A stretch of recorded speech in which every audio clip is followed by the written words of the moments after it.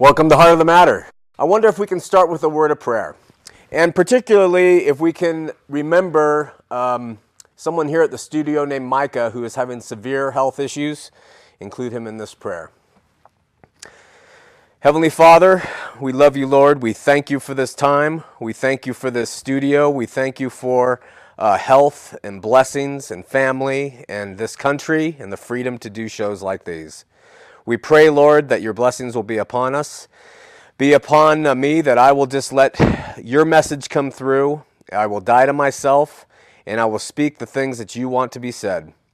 Bless the viewers. Bless our interaction as we talk over the phone, that we will have respect and love as we talk about your Son, even Jesus Christ. And please, Lord, be with Micah in the hospital as he struggles with this disease. Our prayers are with him, Lord. We thank you. We pray for this in Jesus' name. Amen. Last week I asked if you had been born again. I said that I didn't care if you were LDS or Catholic or Pentecostal or Baptist or Calvary Chapel or whatever. I just asked the question, have you been born again? There's an amazing correlation between spiritual rebirth and the messages that you get in your church. Churches that teach Jesus Christ through the Bible, verse by verse, exegetically, that means not reading into the text, but just reading the verse by verse and explaining them, have a much greater potential of reaching their members and helping them experience spiritual rebirth than churches that don't teach exegetically and don't teach verse by verse. Churches that avoid biblical teachings, typically what they do is they start teaching from their own stories, their own opinions, and you never really get God's true word. So I propose that the clearer the picture of Jesus and the more frequently and deeply it is presented, the greater the genuine harvest of souls, and the stronger the faith of the believers. Since our first show, I've received a number of emails from Latter-day Saints who insist on claiming that Mormonism, and remember last week we talked about the difference between Mormonism and Mormons, and there's a very big difference, but they insist on claiming that Mormonism teaches and reinforces and emphasizes spiritual rebirth. We had a caller last week who said that the quantitative difference between the Book of Mormon and the Bible regarding spiritual rebirth was miraculous, and the Book of Mormon teaches spiritual rebirth, and that's evidence that the LDS Church is very concerned with the spiritual regeneration of their people. This is just not so. And I don't say that in derogatory terms. I want to speak in facts. In fact, let me say this. I'm not someone who wants to resort to spin. I don't like apologetics, which is a big word for argument. I don't want to use religious rhetoric. I don't want to use the exceptions of certain things to make a general rule. I hope that when we can communicate openly, and of course honestly, and I think everybody wants to communicate honestly, but openly and really lay things out as they are and not try to win the argument or try to prove points that aren't really necessarily valid. If there's a problem in the Christian church, I'll be the first one to admit it. I'm not in the pockets of any church. I'm not funded necessarily by anybody in particular. I come on here and I say really what I want. Hopefully, I'm saying what is biblical and what the Lord wants me to say. But I don't have an agenda, and I don't have to say certain things and not say certain things. I hope we can have that communication as we open up the lines. This being said, let me say this loud and clear. The Latter-day Saint Church, or Mormonism, does not teach the need for spiritual regeneration. And I want to give you a few reasons why, and I think it will make sense. And we're going to talk about the whys versus the wrongness or the rightness of it. We're just going to explain what the differences are between Christian theology regarding rebirth and Mormon theology regarding rebirth, and then we'll open up the phone lines to discuss that. The first thing to understand is spiritual rebirth is logical only if the first birth is faulty. There would be no need for a second birth if the first birth was perfect. The Bible makes it very clear that all of us are born in sin, that Adam brought sin into this world and that we come to this world in a sinful state. Now let me clarify this. This is not to say that children can commit sin or infants can commit sin. It means that infants and children are born into sin. If you look at a child, you'll see that they do not evidence anything that is of grace or God. They are selfish, they are egocentric, they are mine. They are very much of the flesh.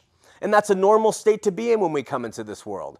And often those children will grow up as adults who learn the outward mannerisms of how to look polite, but inwardly they're still the child that is selfish and egocentric and all those things that come along with being an infant.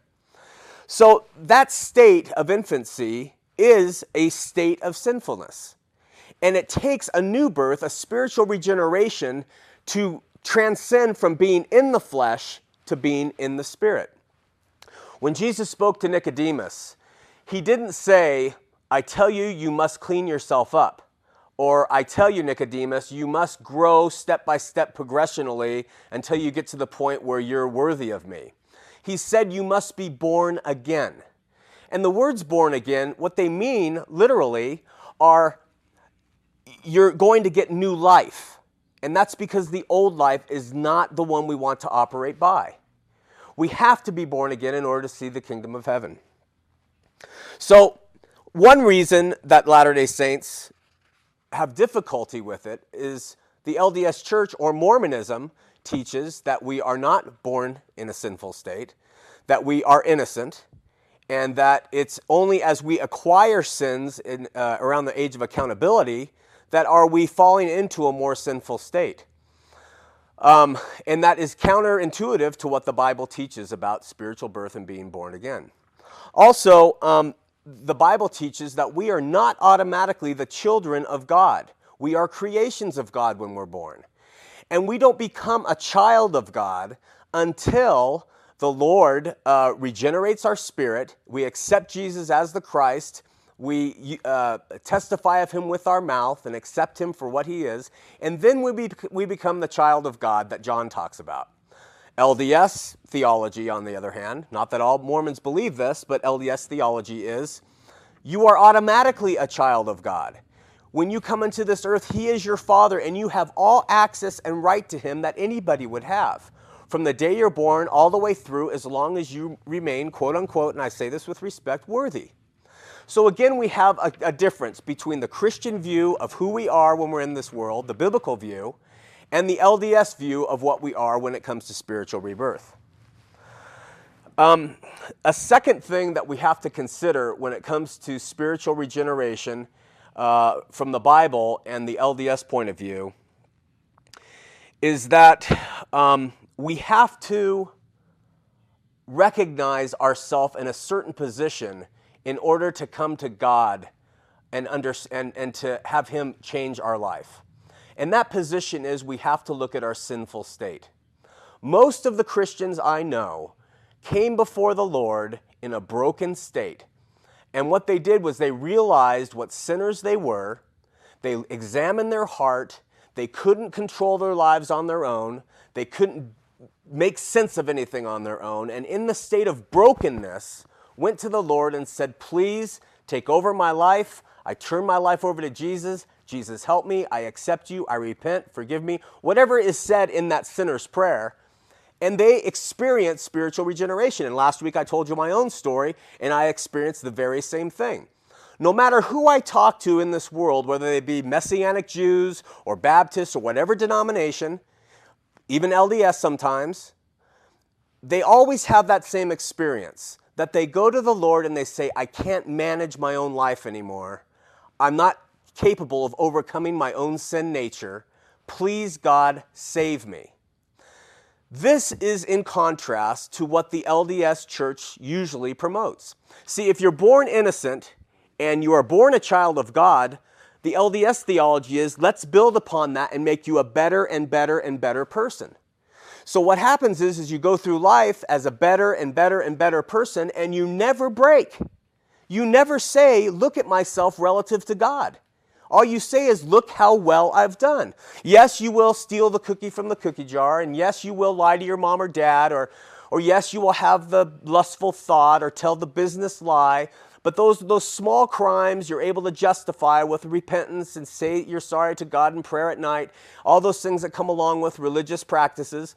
But in reality, you have not been born again, and you haven't gotten to a place where you're going to allow yourself to be born again. Now, I'm not saying you have to go out and sin egregiously. What I'm saying is you have to look at your heart truly for what it is relative to a holy God. And if you examine what your heart really is, underneath the white shirt, underneath the tie, behind the suit and the nice haircut, you will have to admit that you're corrupt, because we all are.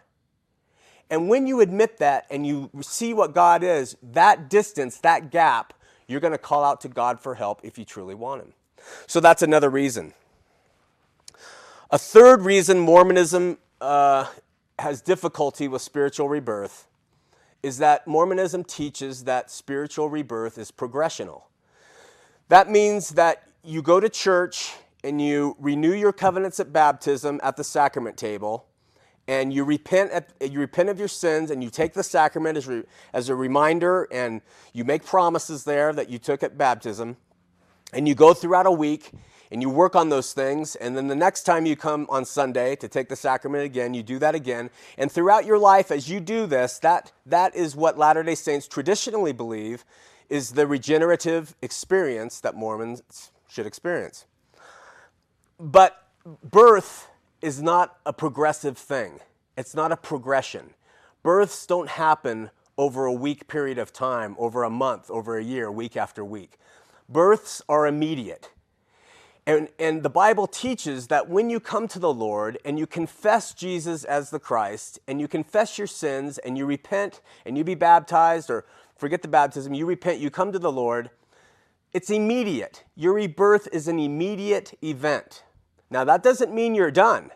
Now you start progressing through your soul, getting in line with what God wants you to do. And that's the lifelong process that the LDS Church is very good at working with their members. How to be better and better in your life. But they put the cart before the horse.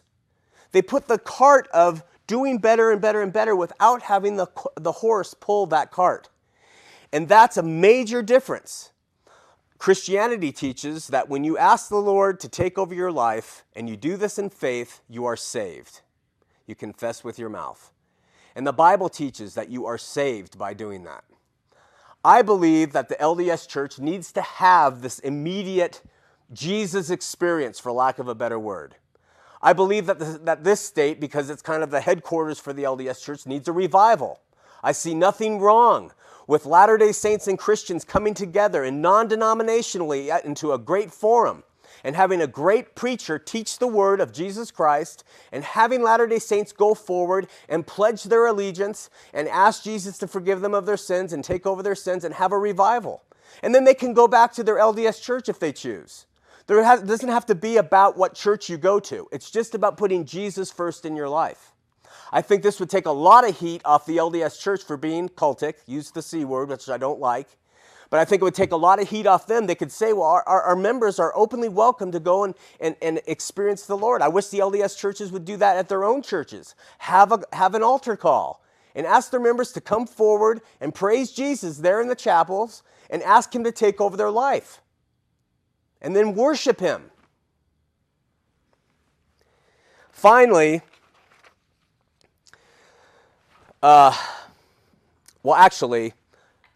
the immediate rebirth is followed by a progressional rebirth, and that's followed by the ultimate rebirth, which is resurrection. It's really a three-part process, but the first part is what I'm talking about. Finally, Mormonism teaches that true processional rebirth includes an allegiance to an institution and an allegiance to the institutional's rules.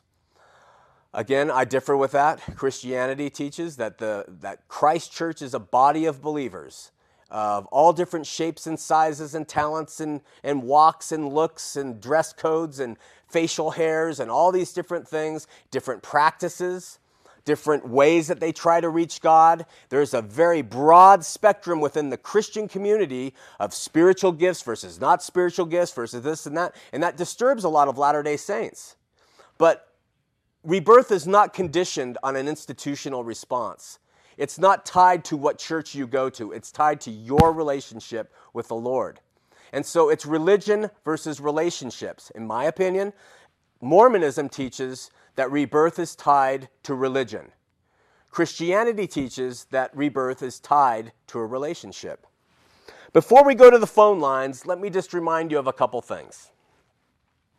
John 8:32 says, Jesus will make us free. John 10:9 says, Jesus is the door. Ephesians 2:8 says he is our access to the Spirit. It says that he is the living water, that he is the living bread, that he's the light of this world, that he is God in the flesh, John 14:9, that he's the good shepherd, that he is the resurrection and the life, that he is the vine, that he is the rock, that he is Alpha and Omega, the first and the last.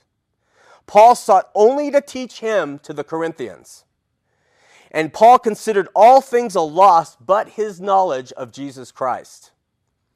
The Bible tells us to learn of him, that Christ be formed in us, to come unto him, to draw nigh unto him, to come after him, to look to him, to follow him, to find him, to receive him, to see him, to know him, to dwell in him, to witness of him, to live by him, to testify of him, honor him, love him, and yes, my friends, the Bible says to worship him.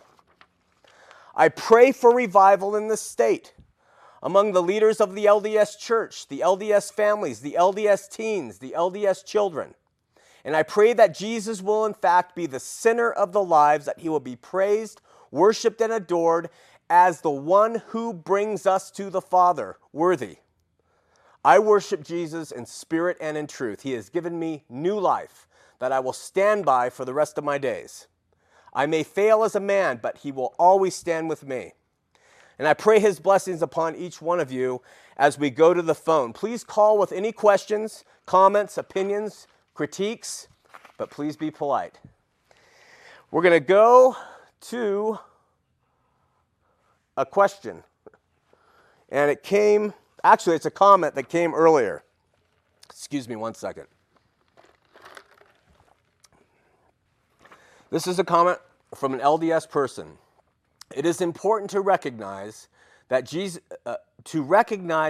Christ, but there are ways to live. I have been a Latter-day Saint for 40 years. If you can fully understand LDS Church, it is the best. He will help us through with his Holy Spirit.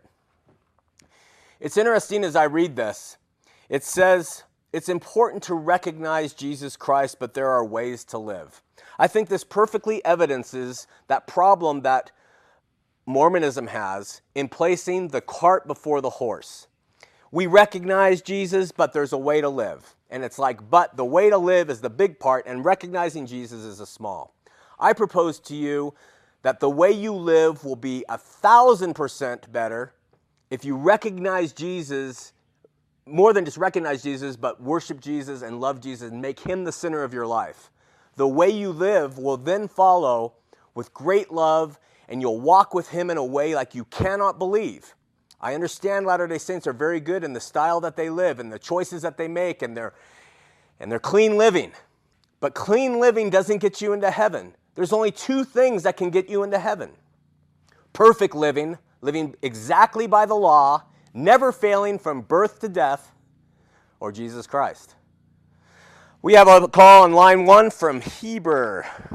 Go ahead, Heber. Hey there, Sean. How are you? I'm doing well. How are you? Good. I was going to say howdy, partner, but then I just noticed your sign disappeared. That's real tricky. Yeah. How'd you do that? We cover that up with the graphic. Well, you sounded like you were saying that at the Ward House on Sunday, for example, that we should have some kind of altar call. Why not? But I just wonder. I know a lot of churches do that, and then the people come down, and sometimes maybe they want to have a prayer time or something, and so forth.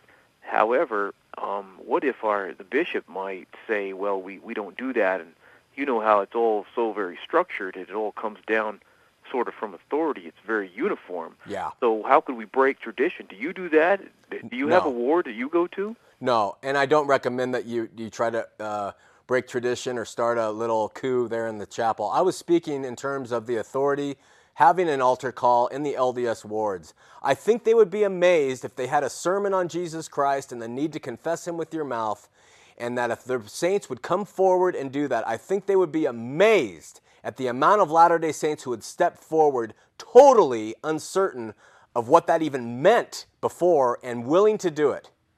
Doesn't happen. What if they said that? What if everybody did that next Sunday?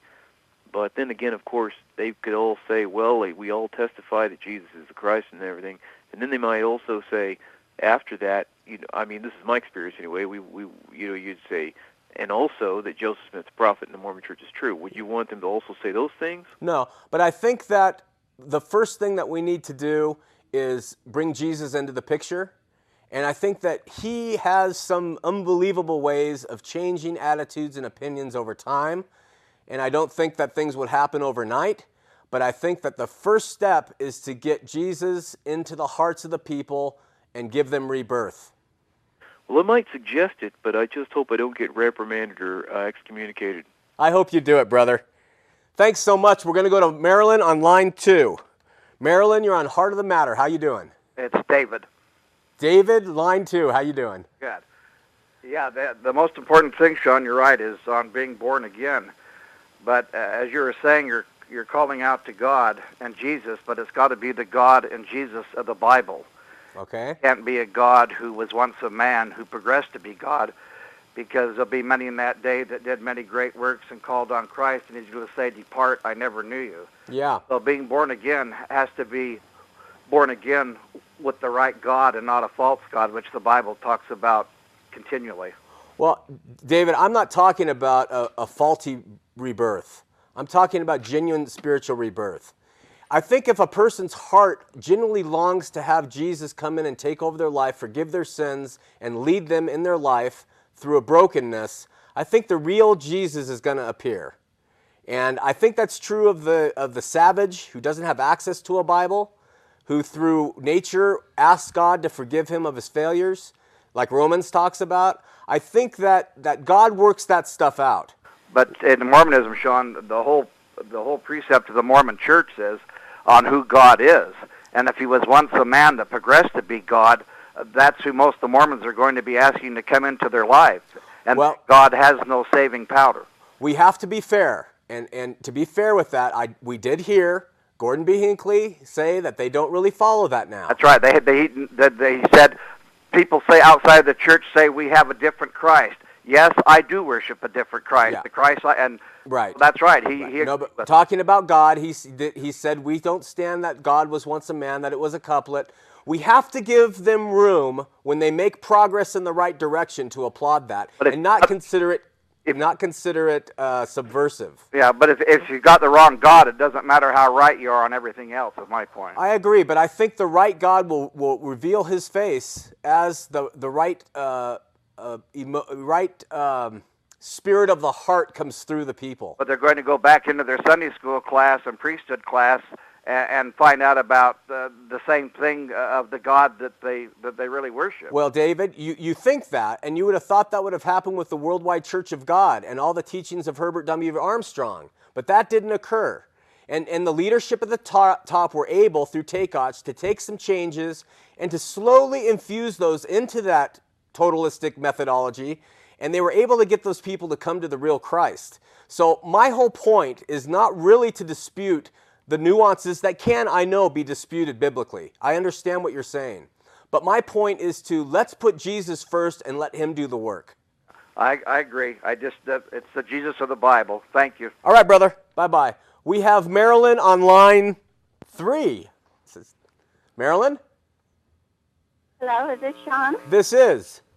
Well, what I wanted to say is thank you so much for coming here to Utah and telling us about your experiences and for helping to make these people here in this state think about Jesus. Because I was raised in a good Christian family and home.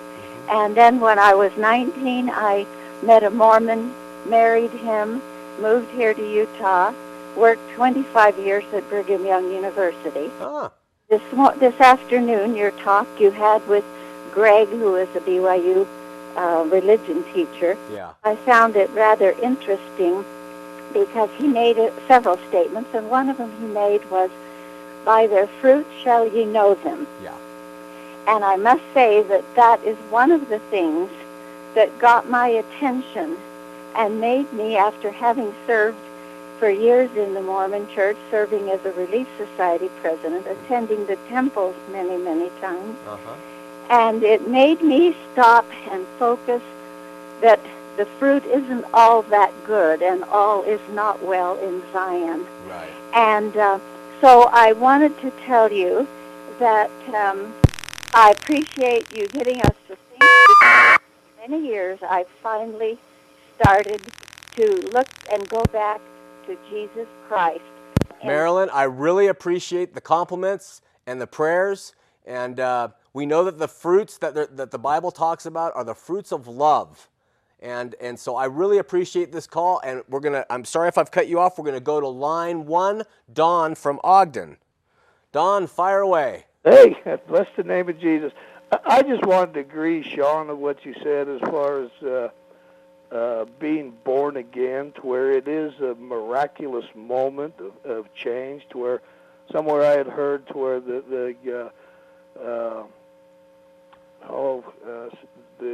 the rebirth of a soul is a miraculous moment, but the manufacturing of a saint is the manufacturing of a lifetime. Amen. When I was reborn in 1982 on a snow-filled mountain, the snow melted around me. God had this thing with fire and heat with me, to where Jesus said, "I am the way, the truth, and the life. No one comes to the Father but by me." And it breaks my heart that I've been to LDS Church a number of times, and I see people testify of Joseph Smith being the prophet and the LDS Church being the only church, but I rarely see them give praise and glory to our Lord and Savior, to where He is the one that salvation is brought by. Amen. And I love the LDS people, and pray for them so much within my heart, to where they are just wonderful people. But yet, I feel that I don't see that same personal relationship of what we have as Christians, of a 24/7, 365 days a year. With every breath, we need to praise the Lord. Yes. With every heartbeat, to where we owe so much to God, and never be able to fulfill anything of what He has ever done for us. To where that's our reasonable service, is just Yes. to praise Him continually throughout the day, and to bring others into the name of Jesus. To where I don't ever remember feeling the Spirit of the Lord in the LDS Church. I felt it with members of the LDS Church. Right. But I never felt it, except for one time I gave my testimony, and I mentioned of praying in tongues, and was called down from the pulpit. Mm-hmm. And at that moment, I noticed up to the right of me, I'd seen a cloud about 16 feet long and about 8 feet wide, with a ball of light the size of my fist, radiating the glory of God. And as I walked out, I grabbed my Bible, and the church was really packed that day, too. They had to bring in folding chairs, and there were two people sitting by the door. A man grabbed me by my sleeve, and he told me, he says, "That's the most awesome testimony I've ever heard in my life." And when I left, they got up and left also. I'm curious if they were angels there to testify. Well, it sound like miraculous events. Don, we appreciate your testimony. Thank you so much for the work you're doing sharing Jesus. God bless you. Keep praying for us. Okay, thank you. I'm going to read some questions here. Barton from Salt Lake City what point does sin enter the birthing process? I don't think sin enters the birthing process. I think that birth is a beautiful thing that we have of God, but I think that what we have, Barton, is sin is, we are born into a world of sin. This is a fallen world, and we're born into it. And because we come into it, we are surrounded in a sinful state. And everything about the flesh is sinful from birth. And that's what I meant by that. Second question, Sarah from Nephi. Calling LDS not Christian is unfair. Christ is the center of the LDS church. Well, I will admit to you, Sarah, that Christ, the word Christ, is in the title of the church, and you do close your meetings with in the name of Jesus Christ, and you do close your testimonies and your prayers with that. But Sarah, what I challenge you to do is when you go to church, you start tallying over a 52-week period how many lessons, messages, testimonies include real scriptural discussion about the Lord Jesus Christ or about his teachings directly from him. And Sarah, what you're going to find is that mostly you're going to find meeting and you're going to find meetings, and you're going to find and legalisms, and you're going to find rules, and you're going to find agendas, and you're going to find a lot of very structured organizational things. But you come back in 52 weeks, and if you prove to me that in the Nephi area they talk about Jesus Christ more than anything else, I will apologize to you. I don't think that'll happen. Let's go to line 3, John in Ogden. John, you're on. How you doing? Hey, good. How are you? I'm fine, thanks. I'm going to just be really quick here. I just would like you to expound on what it was you said earlier in the show about Gordon B. Hinckley backing off, something to do with God was once a man and that we can become gods. Yeah. He did it publicly. My facts may be wrong on what program, but it was either like a 60 Minutes or it was an interview with an Australian guy. Something tells me it was this Australian interviewer. And he said, oh, that's just a couplet that Lorenzo Snow once said, as God is, as man once was, as God, whatever that couplet is. Right. And he backed off from that, from them adhering to that any longer. And that's what I was referring to. If you want to check that out online and find out, call us back and share it, and I'll be glad to give you all the details, but I know it was said, because I watched it personally. Okay, thanks. All right, man. Take care. Line 2, Michael, Salt Lake City. Yes, I was calling in. You were talking about salvation and how Jesus died for our salvation. He's the Savior of the world. And I've had the experience in my life to witness to a few people and see him come to God, and to see the miraculous movement of the Holy Spirit in these people when they don't have any hope, and they don't have anything to hang on to, and know that they're not forgiven. They think they have to clean themselves up to come to God, but he wants them just the way they are. Yeah. And when they're transformed by that miraculous, the Spirit working within them, and it humbles them, and you see them bow at the waist, and you see hope come into their lives. And it's a personal thing to see this. And when you see this and you know the power of God and you know the true born-again experience by watching it actually manifest in front of your eyes. And when if more people could go out and see this happen, it would be such a wonderful thing, because it would build their faith and it would show the true power of God within us. Michael, let me ask you, you're from Salt Lake City. Yes.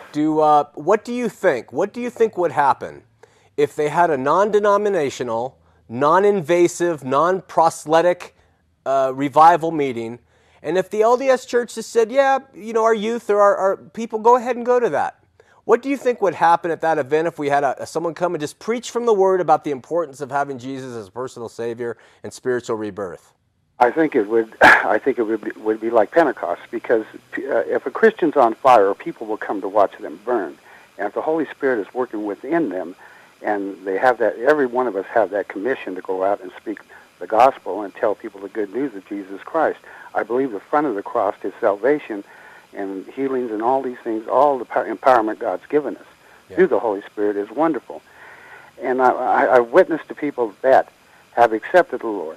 And I have not I have not argued with them about Catholicism or Mormonism and everything else. And I found out afterwards that they were LDS. Huh. So if the contention isn't there and you put Jesus out there, Yeah. then his power will work. He is either our Savior or he isn't our Savior. If you believe, then it will happen. Amen. It's basically the power of God, the Yeah. power of the resurrection of Jesus Christ that dwells in us, Yeah. that is going to draw these people in. It's not us anyway. It's by That's divine right. appointment, and it's by the Holy Spirit. It's no man that leads these people in, and it's no man that saves them. It's no man that heals them. It's God and the Holy Spirit. I am so glad that you called, Michael. You're echoing my very sentiments for years of that it is Jesus and it is God, and our duty is to share Him. Amen. Amen. This is it. We put him out there. It's on him to do it. It's not us. It's his word. Right. And by us watching the manifestation of the Holy Spirit, watching the revelation of God work through us, he said, don't take script. When it comes to that point in time, I mean, we have to read the word to know it, to have it in us so it'll come out of us. Right. But at that time, the Holy Spirit takes over. And sometimes I walk away from people, a drug addict or a prostitute, and I don't even know what I said. And I walk away thinking, what happened? But I watch that person walk away with hope in them. I've had people ask me about murder. I've had them ask me about abortion. And when they found out that they could be forgiven for this thing, It's miraculous. sins in their life, and they knew that they were washed, and the Holy Spirit touched them, they had salvation. And the real salvation of Jesus Christ coming to the realization that they are forgiven. Yeah. And it's all through the blood. And Jesus didn't die for nothing. Michael. But it's the blood of Jesus. Thank you, brother. Thanks for calling. Appreciate your testimony. Keep up the good work. God bless you. God bless you. Okay. I got a question here. What do you think of Gordon B. Hinckley? Well, what do I think of Gordon B. Hinckley? I think Gordon B. Hinckley is a wonderful guy. I'm appreciative of the example he sets of someone who lives his religion. I'm appreciative of the good life that he's led, apparently, and the standards that the stand for something, and the standards that he says, and the hope, and he has a very positive approach when he gets from the pulpit. That's my first response. My second response is Gordon B. Hinckley is a sinner just like the rest of us. Gordon B. Hinckley needs to be saved by salvation just like I do, by Jesus Christ, and he doesn't do it on his own. I think Gordon B. Hinckley has a huge responsibility, and I would love to see him do something like stand up in General Conference and say, Latter-day Saints, take down your pictures in your homes of me. Don't put up pictures of me and buildings. Put up a picture of the Lord if you have to. Put up scriptures on your wall, and don't think that I'm the thing that's going to lead you to salvation. The Lord is salvation. And I would love to see Gordon B. Hinckley do that. So while I appreciate what he is as a man, I think that he could do a lot more as a leader of that church. All right, we're going to Linda on line 3. Linda, you're on. Yes, hi, it's actually Melinda. Hi, Melinda. But the question I have is if you think, or if you're saying that the Mormon church is not centered around Jesus Christ, is that what you're saying? I'm saying that what I'm saying in this message is that Mormons do not focus on spiritual regeneration through Jesus Christ. And where are you getting this from? How are you getting it from this? Are you a former Mormon, or have you been to, our church? And well, I've studied Mormonism for many years, from as far back as I could get, and I am a former Latter-day Saint, 40 years, very active. So I judged it by, for 40 years, judged it by what I saw. And I actually kept statistical records from my own area and from areas I visited. And I lived in Park City for 2 years. And then I also have watched it from being a Christian and coming and visiting. So from those 3 perspectives, I think that I can offer some, not perfect, but some evidence that what I'm saying is correct. Okay. Well, it just kind of baffles me how you say that if we were to step away and put Jesus Christ at the center, that we would, be born again, like you're saying, rebirth or something. But rebirth or something? Church, we have the sacrament.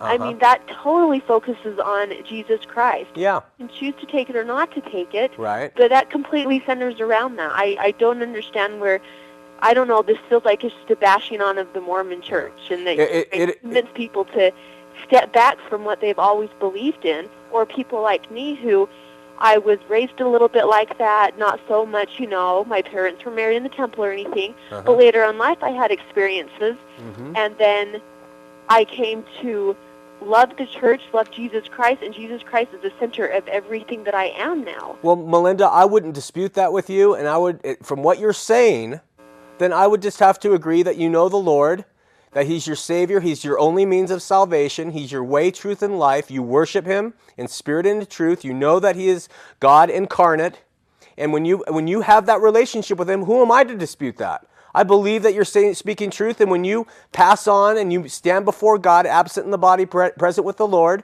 you're going to find that you were absolutely right or you were wrong. So I'm not going to, and I've never said that Mormons, and some Christians want me to say this, but I've never said that Mormons cannot go to heaven. I don't believe that at all, and you may be one who doesn't. I'm talking about Mormonism and their practices and their theology as a whole. In context, Melinda, I don't think you're going to be able to argue it, and I don't want to argue it.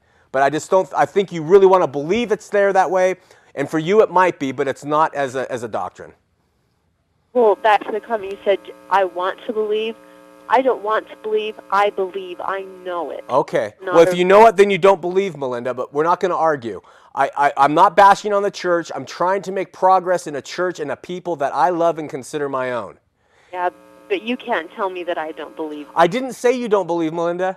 You didn't listen to me. I didn't say that. I'm talking about Jesus Christ. This show's a bunch of crap. Okay.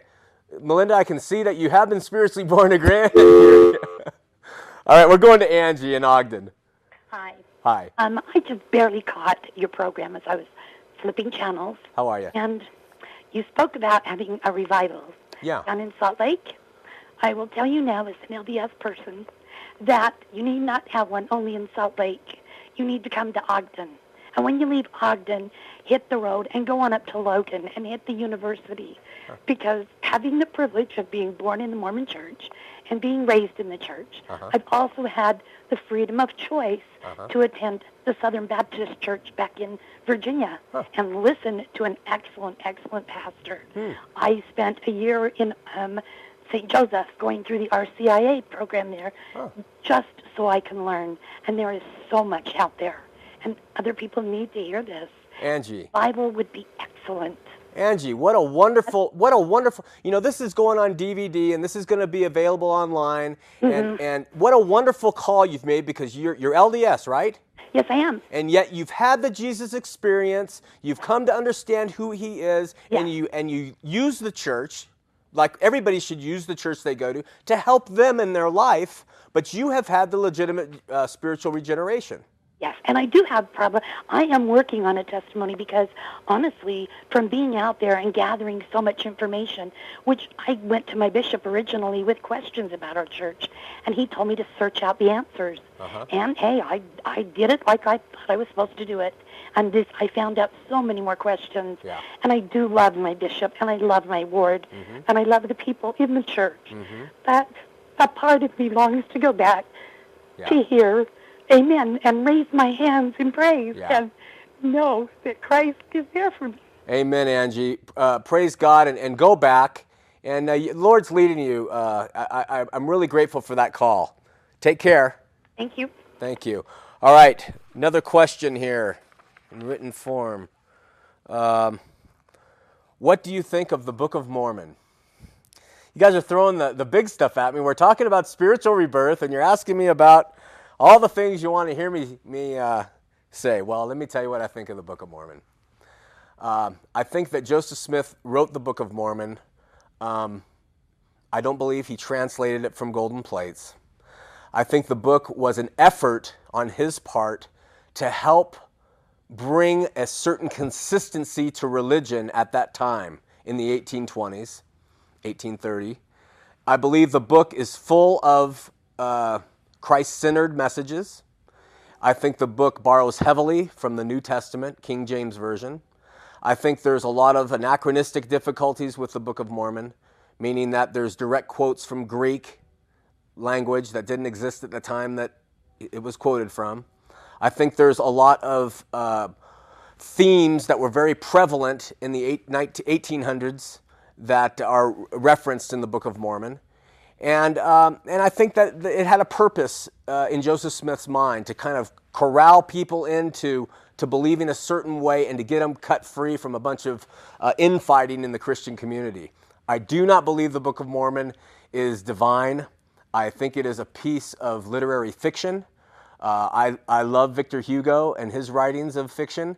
I think the Book of Mormon at times could be considered good in that way, but by no means do I compare it in any way, shape, or form with the Bible. The Bible is supported linguistically, genetically, historically, archaeologically. Any way that you really want to take it, you can support the Bible events. I, by faith, accept the Bible as the Word of God, as inerrant and infallible. The Book of Mormon has not one verifiable archaeological evidence, not one linguistic evidence, not one genetic evidence, not one historic evidence. And I think that the amount of faith it takes to believe in that book, if it could be transcended into the Bible and to the Lord, would be a far better purpose. And that's my answer on what I think of the Book of Mormon. Line 3 is Mitch from Ogden. Mitch, how you doing?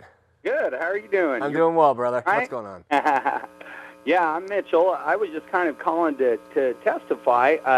I was raised LDS, for 33 years, and I got addicted to cocaine and crank and methamphetamine, and I went to this 12-step group, and they said, Mitch, you got to get saved. And I said, I was saved. When I was 8, I got baptized. They said, well, brother, you need to do like the Bible says, confess Jesus as your Lord and Savior, ask Him to come into your heart and be your Lord and your Savior. Oh, and at first hi. I just wanted to ask you a question Mitch? about... And so one day I caught myself out in a field. I just got on my hands and knees, and I asked Jesus to come into my life, come into my heart, and He did, and set me instantly free from 15 years of cocaine and crank addiction. Amen. Good. That is beautiful. You know, Mitch, stay on the line for a second. Latter-day Saints listeners, did you hear that? This stuff is not make-believe. This man went out with a major problem, broken in his life. He asked the Lord to take over, and he was healed, and he is a full Christian now, Mitch? Yeah. I just finished 3 years of Bible school. I figured if God will knock me over like that and set me free from drugs and alcohol and everything I was into, I said, well, I better go out to Bible school and learn all I can about this God that sets you free. So Praise I just God. 3 years of Bible school, and I just want to help others, receive that salvation, asking Jesus into their life. It's awesome. Well, thank you so much for calling, Mitch. Please share the show with others, and we'll talk to you again. Okay. God bless you. Bye. God bless you. Line 1, Cameron. Line 1. Cameron, go ahead.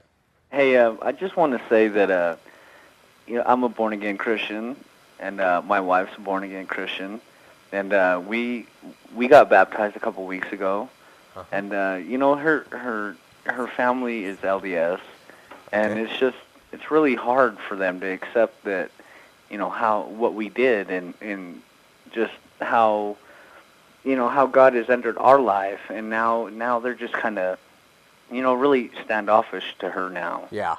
And, it's just really hard. I can't believe how, I'm not trying to be rude or anything, towards Mormonism.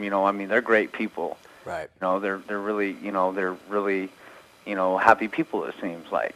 But, I just can't see how they can have the word Jesus Christ in their church and not follow and believe in, the steps that they do. Right. And it's just... Well, there's a lot of that in a lot of different religions, and in this state, like you've seen, this is the burden, and that's why we address it.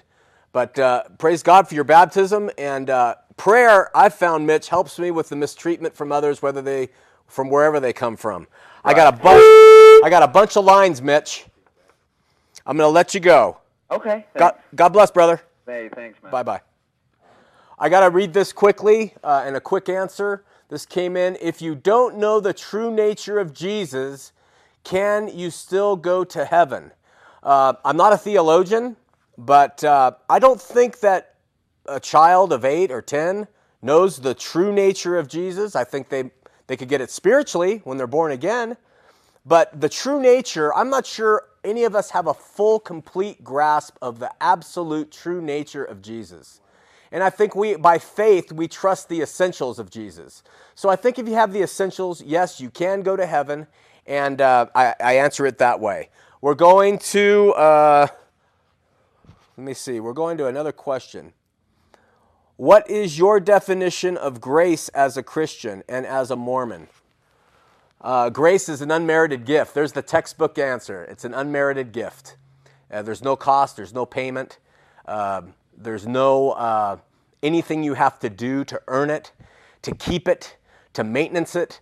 Grace is given by God, a gift from Him to you. That's my Christian definition of it. The LDS version of grace includes works. That's being redefined right now by many LDS scholars and intellectuals. Saved by grace after all that we can do. The Book of Mormon teaches that.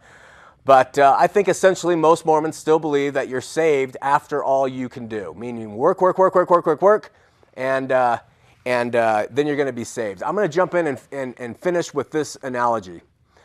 In Southern California, there's an island that sits off the coast called Catalina, and it sits 27.5 miles, I think, off the coast.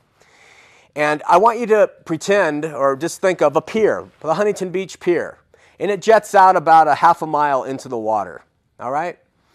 And I want you to imagine that the entire human race is filing into that pier. And every single person on that pier gets as long of a run as they want to jump off the end and try to reach the island. All right? The slowest, heaviest person, fattest person like me is going to get off that pier a few feet and land in the water.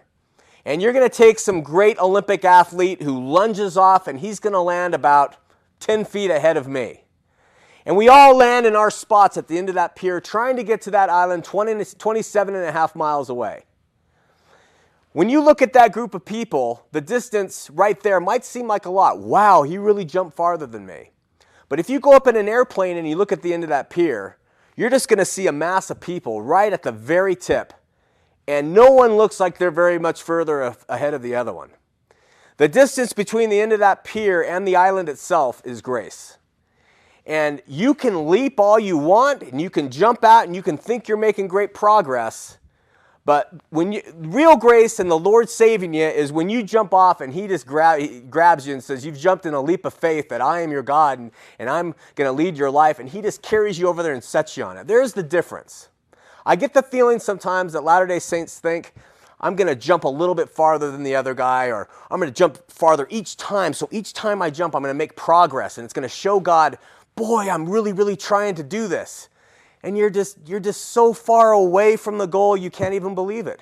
And that's why we have the Lord who came and He offered Himself up as a perfect sacrifice, who lived a perfect life, who completely obeyed the Father's will because we couldn't, who did everything the Father wanted because He loved the Father with the right motivation and right intention, who had no sin, and who, not deserving it, let Himself be punished for our transgressions. With His stripes, we are healed.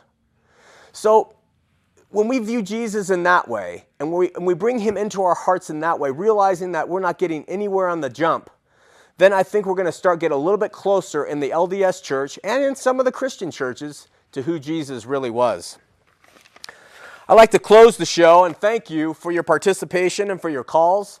I ask you to pray for this show and pray for the people, the crew, anybody who's involved in it, that they'll stay healthy. I ask you to pray for your LDS neighbors and for your other neighbors who aren't saved.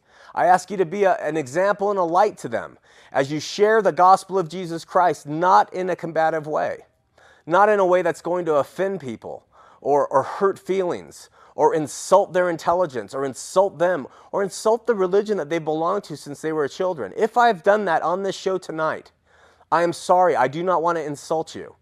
I have more, my whole family is LDS. I don't want to insult them.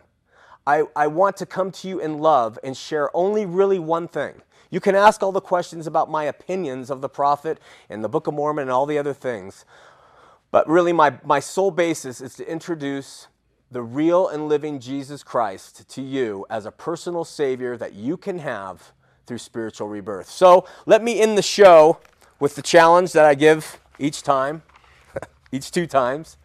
The challenge is this. Look at yourself and look at your heart. This challenge takes nothing. Go do it in the quiet of your bedroom, in a car, in the mountains. Do it all alone and just look at the condition of your heart. Realize what you're really like when you're standing before God. Realize what you're like in the quiet moments. Realize what you're like if you're jealous or if you're envious. Realize really what your makeup is when you're pushed. Martin Luther said, the human flesh cannot overcome it. If we can overcome it amongst our friends, just put us in front of our enemies. Flesh and blood cannot overcome our human will. And so I think that's true. So realize who you are, and when you do, let your heart break.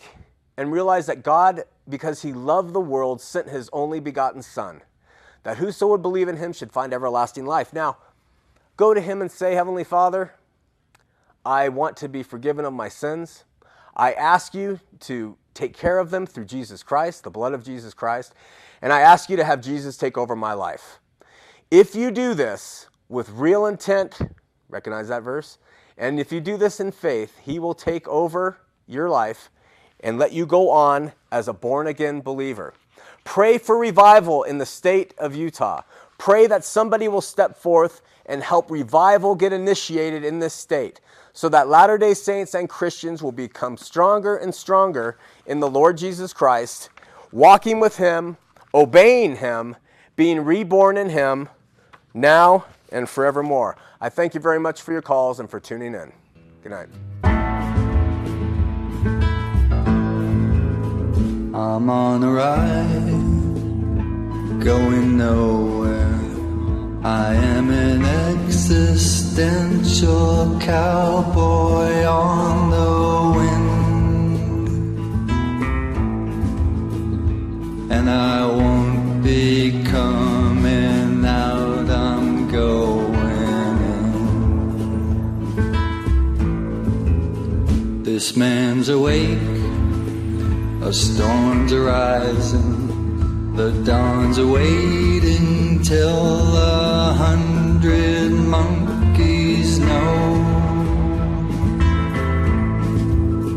and I can feel the light